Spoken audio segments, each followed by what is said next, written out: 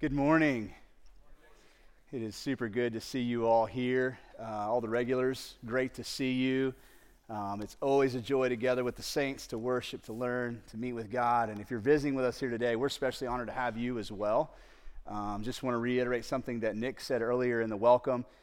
If you're looking for a church home or you're looking to find out more information about Solid Rock, one of the best ways to do that is to attend the Welcome to Solid Rock class that we do first Sunday of each month. And so 2 weeks from today, we'll have one. And so the way you let us know is the welcome card in front of the seat back in front of you. Just pull that out, fill it out, drop it off at the Welcome Center on your way out, and we'll get you signed up for that class. A great way to get involved. If you just have general questions about the church, though, once we dismiss, our elders will be out in the commons area wearing lanyards just so we're easy to identify. And so feel free to approach any elder just if you've got questions about the church or prayer needs, things going on that you want to bring to our attention. So I want to welcome you, but let you know all those things.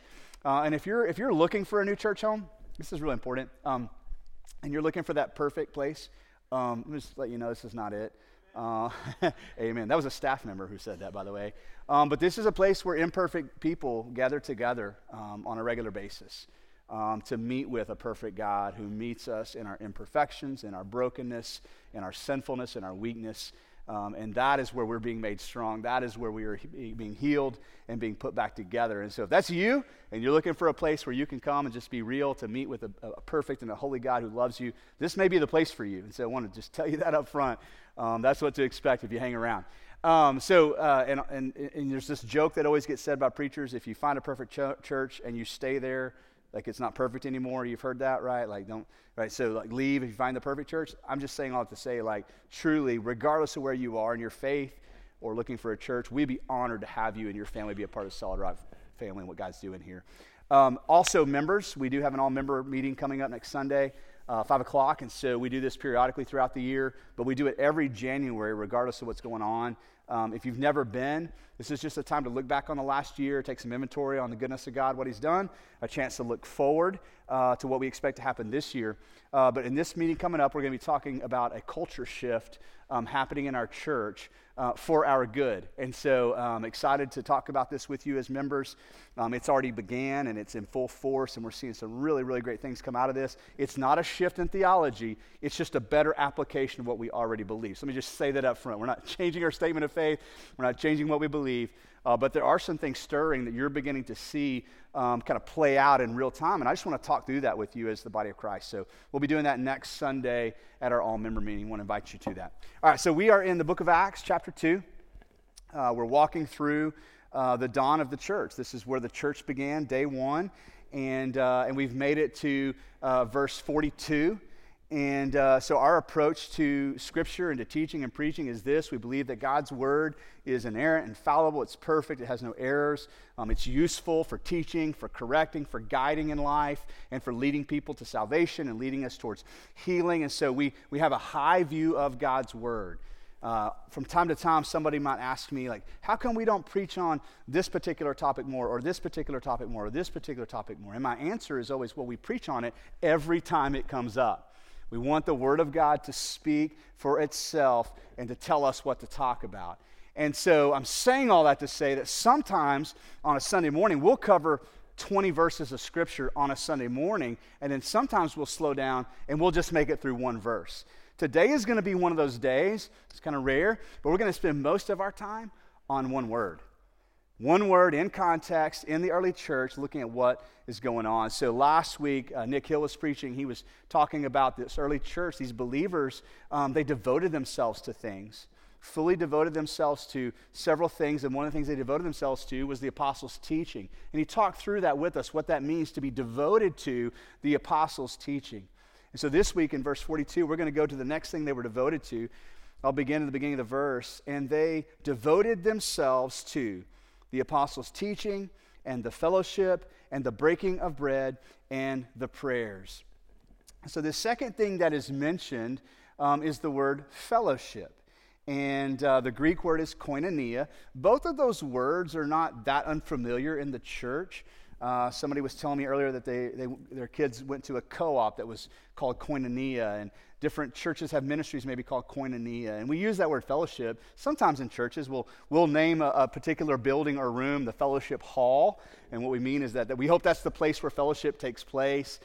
Sometimes we'll refer to like a potluck dinner as a fellowship time. And so we're hoping that whatever else happens besides, Miss Wanda bringing her homemade rolls, is that some fellowship will take place, whatever that is. And so we're going to look into this idea of fellowship and what God intends for us as a church. If we are going to be devoted to these things as a church, we need to figure out what this means. What does it mean to be devoted to the fellowship? So the word koinonia is a powerful word. It's beautiful. It's full of meaning. And it doesn't easily translate into English. Matter of fact, we're going to get like 4 different English words. One of the English words that you translate koinonia into is the word fellowship. We'll talk more about that in a minute. Another word is the word partnership or participation. That's another way that the word gets translated. Interestingly enough, another way this word gets translated, and we'll talk about this in a minute, is contribution, like a financial contribution. Same word, translated. And then another way we're going to see it play out, and it really is going to look subtle at first, but it's going to have powerful implications, is the word share. It also gets translated this idea of sharing in some kind of experience together, that we share in some kind of life-on-life experience together. And all of these things I just said are packed in to this beautiful word, koinonia. And whatever it means, the early church was devoted to it. So what do we mean by devoted? These are just some notes from Nick's sermon. He says that to be devoted to something means that you have earnestness towards something, like a sincerity of heart towards something. It's not casual to you. It's meaningful to you. Not only that, you persevere in that feeling towards that thing. Here's another way to think of it. It's the constant, diligent giving yourself to something. And then he said this, it's the giving of oneself in a continuous way. So no matter how you play out devotion, from a biblical perspective, it has like a duration of time attached to it, right? So it's not something I step into for a moment. I'm fully devoted. It's Sunday morning. Let's go. And now I'm back in my car. Whew, I survived. Nobody asked me to do anything. I didn't get signed up to volunteer. They didn't ask me to give money today. Like, whew, I made it. And the next Sunday, I'll be devoted again. The idea of devotion here carries with it this idea of a duration of time. It's continual. There's a perseverance involved. So for whatever they were devoted to, it wasn't easy come, easy go, step into it, step out of it. They were all in. And so now we're going to begin to apply that to this idea of koinonia. So the first word, fellowship, to better define that, what we don't mean is just a simple casual gathering. Simple casual gatherings can happen all over the place, and do. You can have a Christmas dinner at work, and that's a casual gathering, okay? But it's not a koinonia. When we talk about koinonia, what we mean is an intimate association or kinship.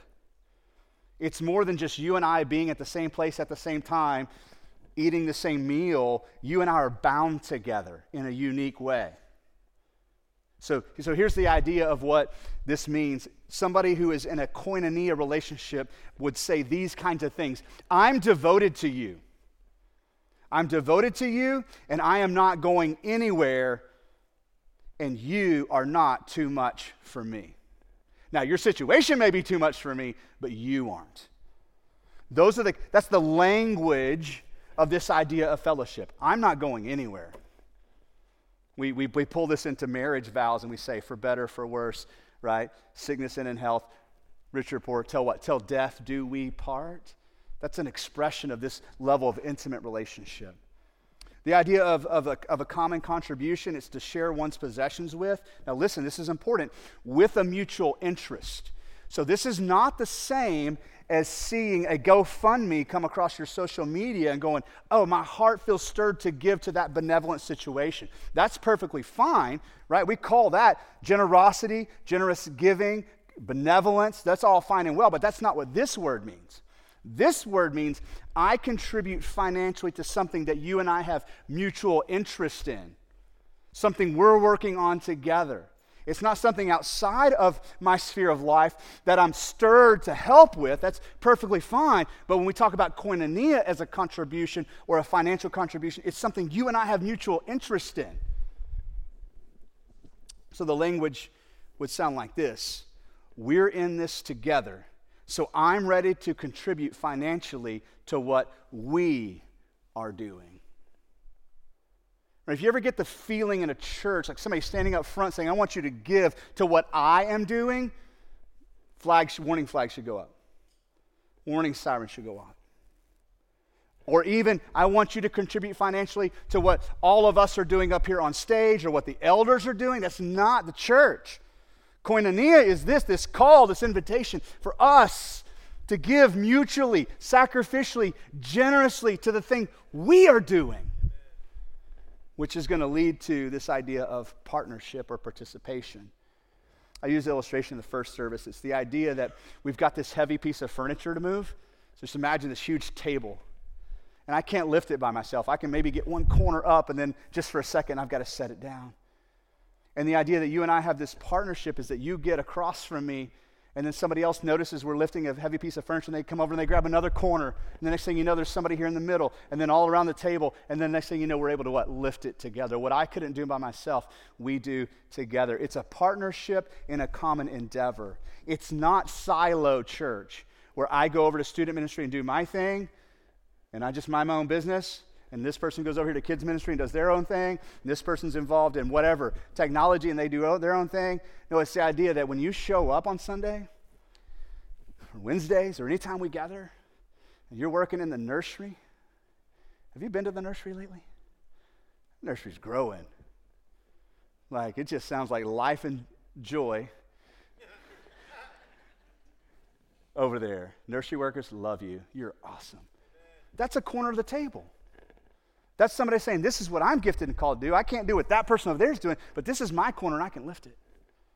Before the first service, I was telling somebody out in the Commons area, I was like, if I didn't do what I do on Sunday mornings, my favorite volunteer position would be greeter. I love that. I love to stand and just welcome the saints as they come in. It brings me joy. I love to do that. I wish I could do it more. If you do that, that's a piece of the table. You're here picking up on something. Making coffee, straightening the chairs. Do you know we have a team that comes in on Sunday to straighten the chairs and make sure you have the little pieces of paper in front of you so that whenever one of us says, grab the form in front of you, it's actually there. It may feel insignificant in the moment, but it's a piece of the table. So the idea of participation is not that we just show up and get busy in church, is that we show up and as we serve, right, we're partnering in this mutual endeavor together. And then this last one, which is conceptually a little bit more difficult to wrap our minds around, it's the idea of a shared experience. So we hear that, we're like, oh, okay, that means we go do something together. Now, it could mean that, right, but it's broader than that. We're going to see. As 1 Corinthians 12 says, that when one member of the body suffers, we all what? Suffer. Whether you're there or not, you feel it. And when one member of the church and one member of the body rejoices, we all rejoice together. This life on life thing that we call the church. So now those are all descriptions or definitions of what it means to be a part of a fellowship. But that's not actually what we read. They were not devoted to a fellowship. They were devoted to the fellowship.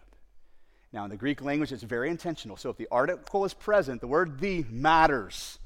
It wasn't like the church started blowing up and everybody's getting saved and God's saying, okay, now go get involved in something. They were all being invited into a specific fellowship that had kind of clear boundaries and definitions and descriptions.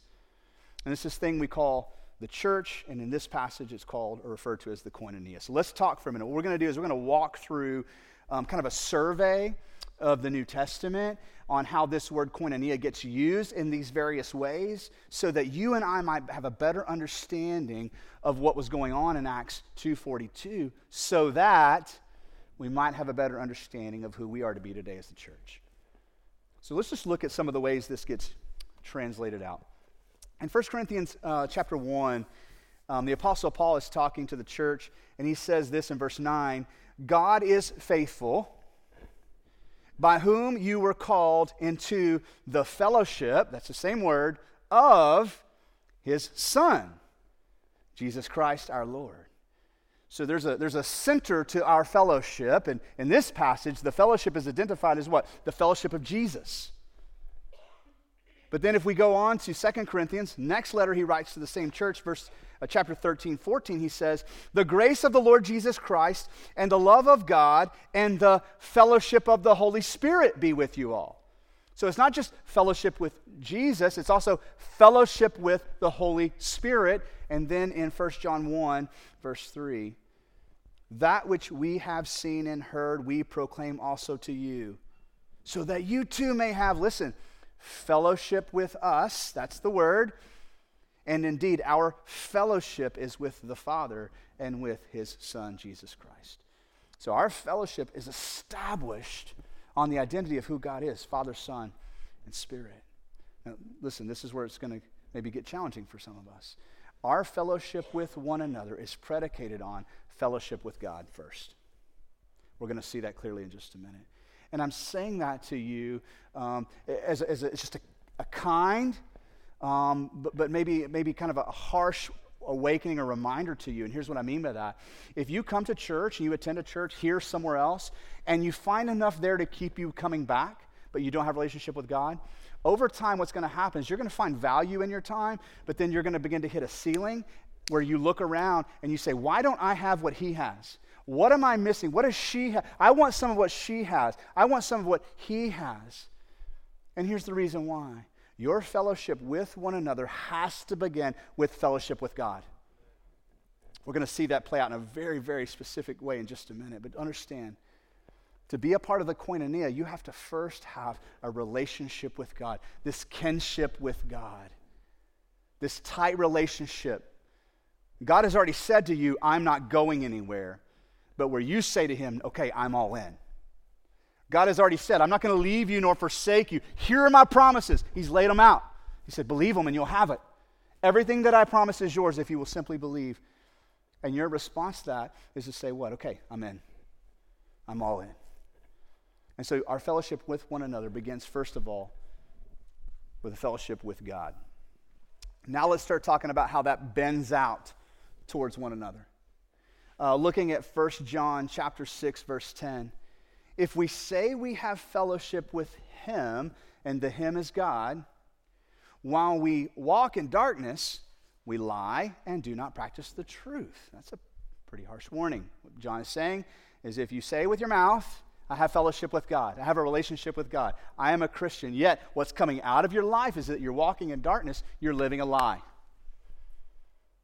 And then he's going to add another layer on top of this.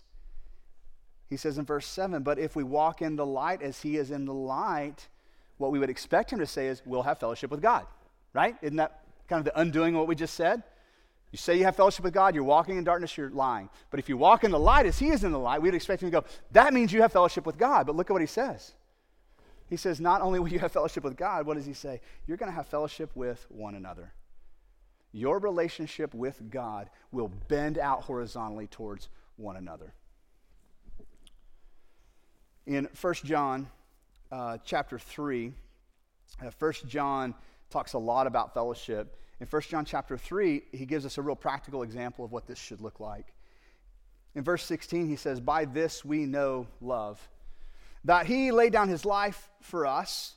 We ought to lay down our lives for our brothers. So here's the idea. What God has done for you should be willing to do for other people, right?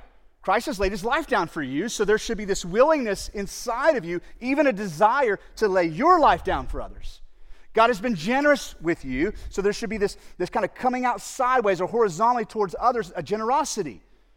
God has forgiven you, so there should be this readiness in your heart to do what? To forgive. So what God has done in your life, he desires to do what? To push it out and through your life to others.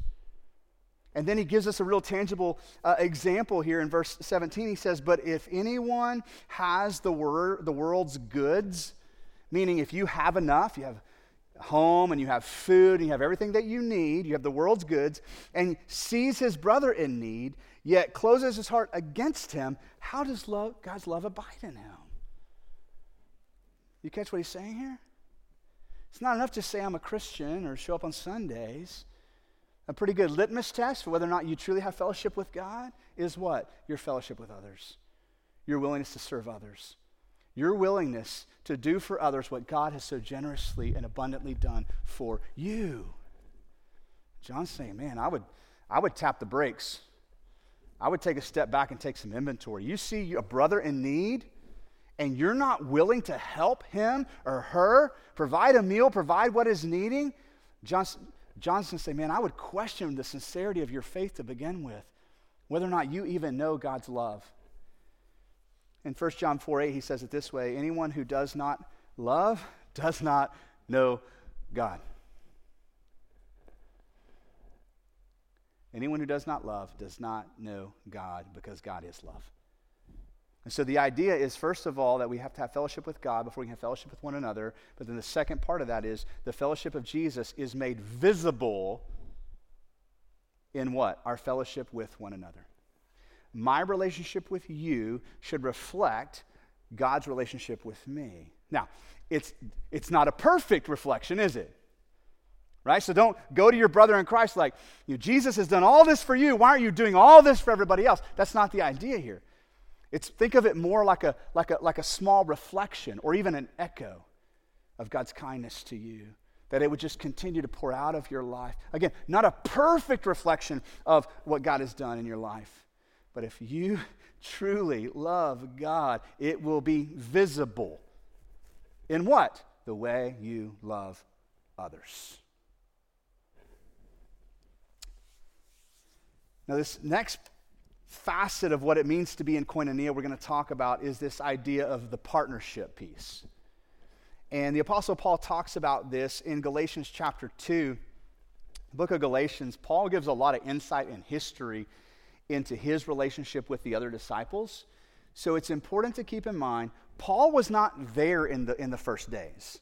Like, he wasn't a disciple of Jesus.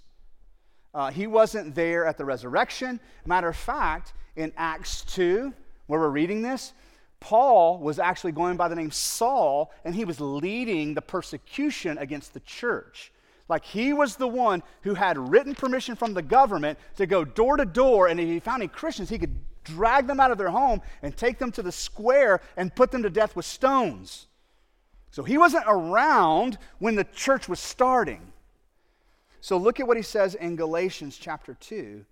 He says, and when James and Cephas, which is Peter, and John, who seemed to be pillars, perceived the grace that was given to me. So he's talking about when he first met these guys, Peter, James, and John. These were disciples. They were there in Acts 2. He says, when I met them, they perceived in me that I had the grace of Jesus. They gave the right hand of fellowship, that's koinonia, to Barnabas and me, that we should go to the Gentiles and they to the circumcised or to the Jews.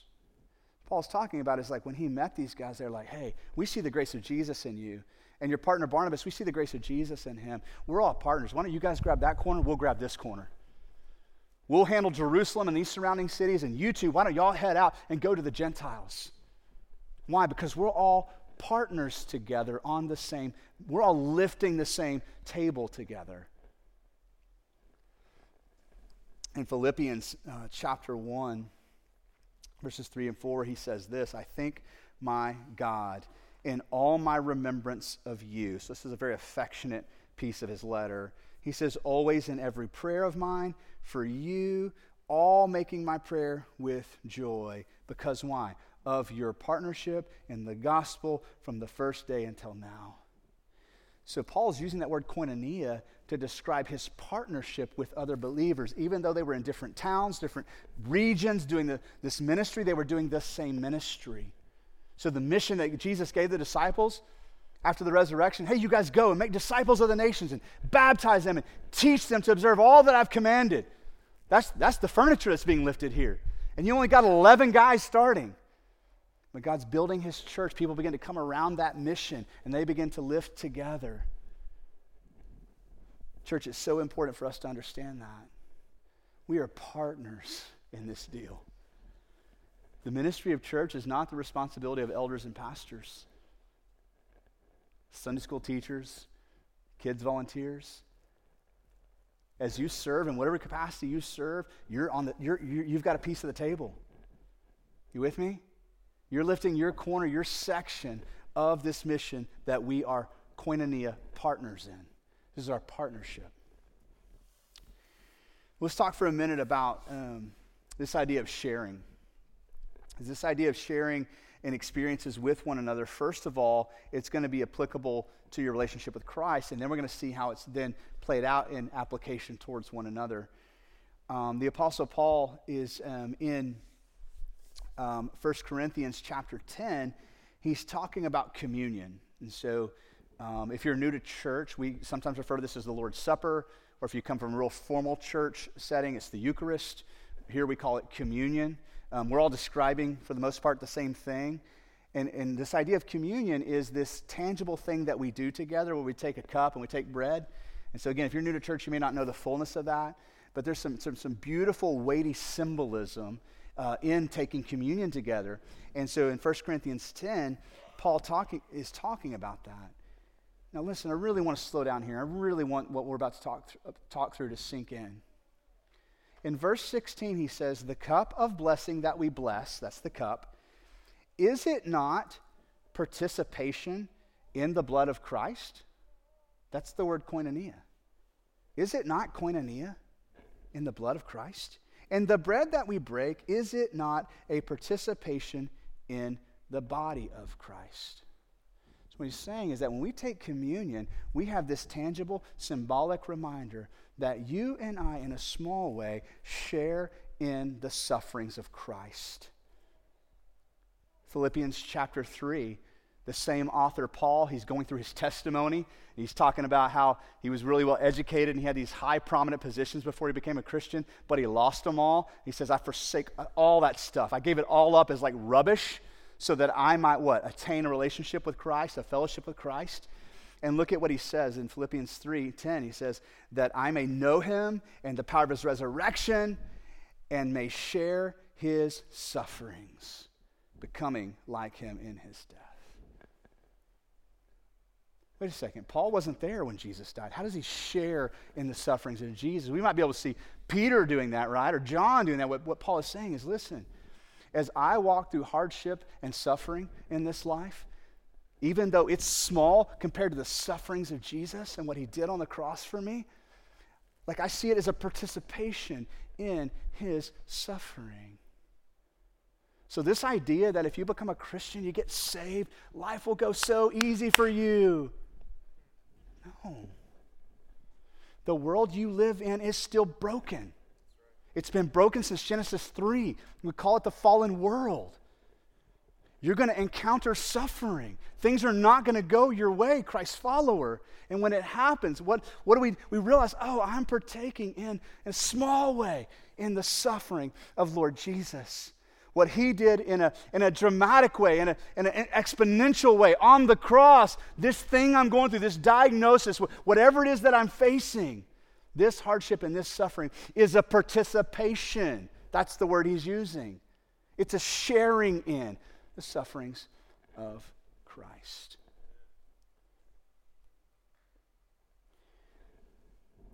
Listen, we're also called to share in each other's sufferings.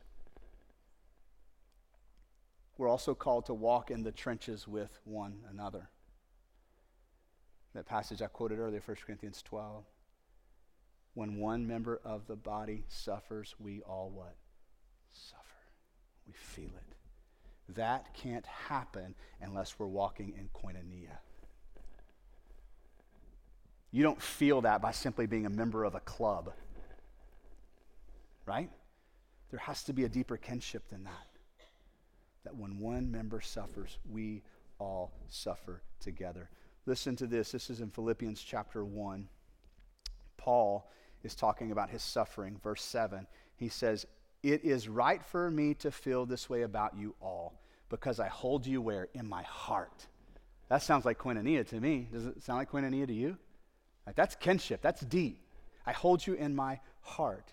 For you are all partakers. That word partaker, the root word is koinonia, with me of grace, both in my imprisonment and in the defense and confirmation of the gospel. For God is my witness how I yearn for you all with the affection of Christ Jesus. Now, nobody who he wrote this letter to was actually with him in prison. But what Paul is saying is, listen, when I was in prison suffering, I know you were suffering with me. You were laboring with me. You were praying for me. You were writing me letters of encouragement. I can tell. You know how I can tell? Because the next time I saw you in person, I could see it on your face. You missed me, and I missed you. You longed to be with me, and I longed to be with you. Because why? We have koinonia. Yeah, it was hard being in prison. But you suffered with me. You shared in my suffering. The fellowship of Jesus includes sharing your life with other believers in that way, that you share both in suffering and blessing. One rejoices, we all rejoice. But one suffers, we all suffer. Now, this last facet of koinonia that we talked about, we're going to pick this up in Romans chapter 15.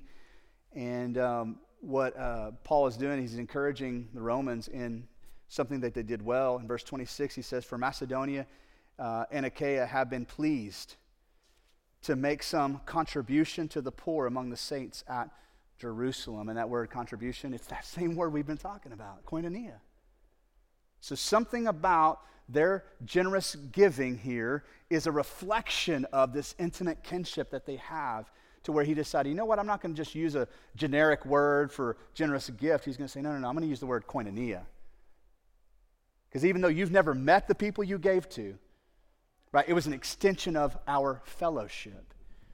In 2 Corinthians 9:13, "By their approval of this service, they will glorify God because of your submission, flowing from your confession of the gospel of Christ and the generosity of your contribution for them and for all others." So that's so much more than this idea of a benevolent gift or a GoFundMe for a really, really, desperate situation that needs help. This is the idea. No, you're contributing in this situation because we're all in this together. We've got a mutual, what's the word I'm looking for? We have this mutual interest in the thing we're giving to. You with me? So when you contribute and I contribute, we're all throwing in together here. You're not giving to me and I'm not giving to you. We're throwing in together. Hebrews 13:16 says, "Do not neglect to do good and to share what you have." The word share is koinonia. "For such sacrifices are pleasing to God." So here's kind of the back end of this thing, is that the fellowship of Jesus includes sharing your financial resources with the church. That's both on a consistent, regular basis, but also there's a readiness to do that like spontaneously. So the continual readiness of like, hey, we're all in together. We're giving together. We're like some of you give generously here, and you don't have kids in the kids ministry, but you're funding that. Why? Because we're all in this together. Sometimes somebody will come up and ask us about mission endeavors that we're in connection with, like Grace House. I'm going to say, hey, I really feel prompted to give to missions. So how do I do that? And so I might ask, well, are you already given to the church? Yeah, I'm given. Okay, well, first of all, I want you to know you're already given to Grace House. You're already given to the mission because we're throwing in together. Now, if God convicts you to give above and beyond to some missional endeavor that we're involved in, go for it.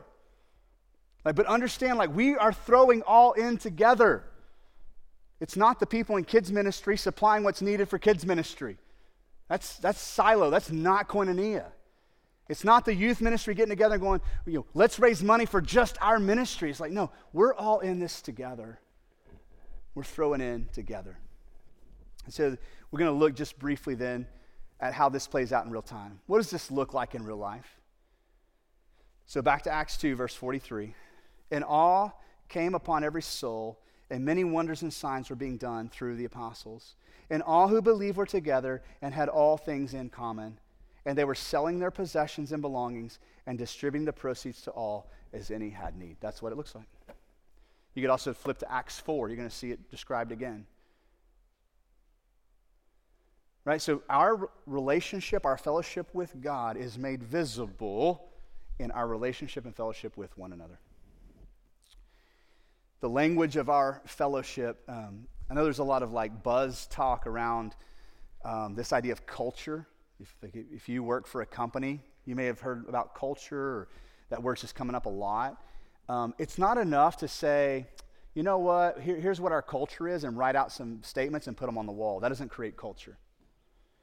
One of the indications that you actually have a unique culture in your workplace or in your home, or even in your friendships, is that you begin to develop a common language. You have inside jokes. You can like say, or you make a reference and everybody knows what you're talking about. You have this common language. So this is the language, the common language of what it means to be a part of the koinonia. I am devoted to you. I'm not going anywhere. You are not too much for me. We're in this together. I'm ready to contribute financially to what we're doing. You can count on me to help carry the load. And I'm willing to share life with you and be a part of whatever you're going through, both in suffering and in blessing. Those are the kinds of things, right, that would indicate that we actually have a koinonia together. And so here's what I want to do. If you're here today and you're like, whoa, you lost me at relationship with God. I haven't followed anything else that you've said. Let's start there. None of this is going to make sense to you without first having a relationship or a fellowship with God. And so I want to start there. If that's where you are and you have no idea how to start a relationship with God, like what do I do? Is there a special prayer? First of all, this is a journey of faith. It's a relationship that's predicated on your faith and what God has done for you. And what God would want you to know today is that he sent his son Jesus to die on a cross. That's why we have this on the stage as a reminder. His son died on a cross for you. He paid the penalty for our sins together, yours and mine. He took those sins to the grave. He was dead for 3 days. And when he rose from the dead, he rose victoriously over sin and death. That anybody who would place their faith in him would have salvation, eternal life, forgiveness of sins, and be invited into this thing we're calling koinonia. That's where it starts. If that's where you are today, I want to encourage you to grab one of our prayer partners that'll be down here at the front, or one of our elders. Let us know where you're at. Let us answer any questions that you might have. Let's pray for you. A few weeks ago, we were talking about baptism, and several of you were like, I think that's where I'm at. God's calling me to take that next step. If that's you, let us know. Again, grab a prayer partner, grab an elder, let us know, and we'll answer any questions you have about that. Anything going on in your life, just a burden right now, you need somebody to pray for you about, again, prayer partners. They're going to be up here in this last song. All right, so I'm going to ask a couple of questions for us to think about application of what we talked about today, and then we're going to pray together, and the worship team's going to come back up. So first of all, let me just ask you this. What does your fellowship with God look like? You bump into a coworker this week, and your coworker's like, okay, what does your fellowship with God look like? How would you answer that question? What does your fellowship with God look like? And then I want you to begin thinking about how should your fellowship with God begin to impact your fellowship with other people? Is there anything that God is doing in your life out of his goodness that's not coming out of your life visibly towards others? Maybe this is an area God would challenge you on this morning. In what ways may God be speaking to you today about partnering with us in ministry? Maybe you heard that table illustration. You're like, okay, show me where I need to step. I'm ready. I'm ready to latch onto this thing. Or maybe for you, whenever we started talking about this idea of contributing financially to this thing that we're all in together on, maybe God stirred in your heart in that way. I'm going to pray for us now that we would respond in the way that God has spoken to each of us. And the worship team's coming up, and they're going to lead us in some singing. So let's do this. God, thank you so much for the power of your word, that even just one word from your holy scriptures, God, can say so much. God can challenge us so deeply. And so, Father, we stand before you today just confessing that we don't perfectly reflect this biblical idea of koinonia, but God, we want to. God, we long to become more and more the church that you're calling us to be. So I pray, God, as we walk through these scriptures together, it would be more than just a time to learn, it would be a time to change. That, God, you would work on our hearts, transforming us into the image of Christ together. Father, may we become a people, God, so committed and devoted to this idea of koinonia that at just the mentioning of the word, God, we would know exactly what that looks like.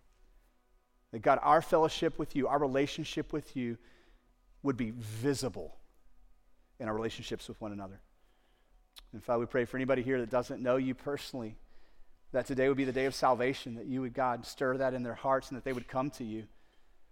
Grab one of our volunteers or our prayer partners or our elders and just, God, ask the question, how do I become a Christian? So, God, now as we stand to sing, we pray that your Holy Spirit would guide us, work in us, continue to speak in us, and continue to transform us. We pray all this in Jesus' name. Amen.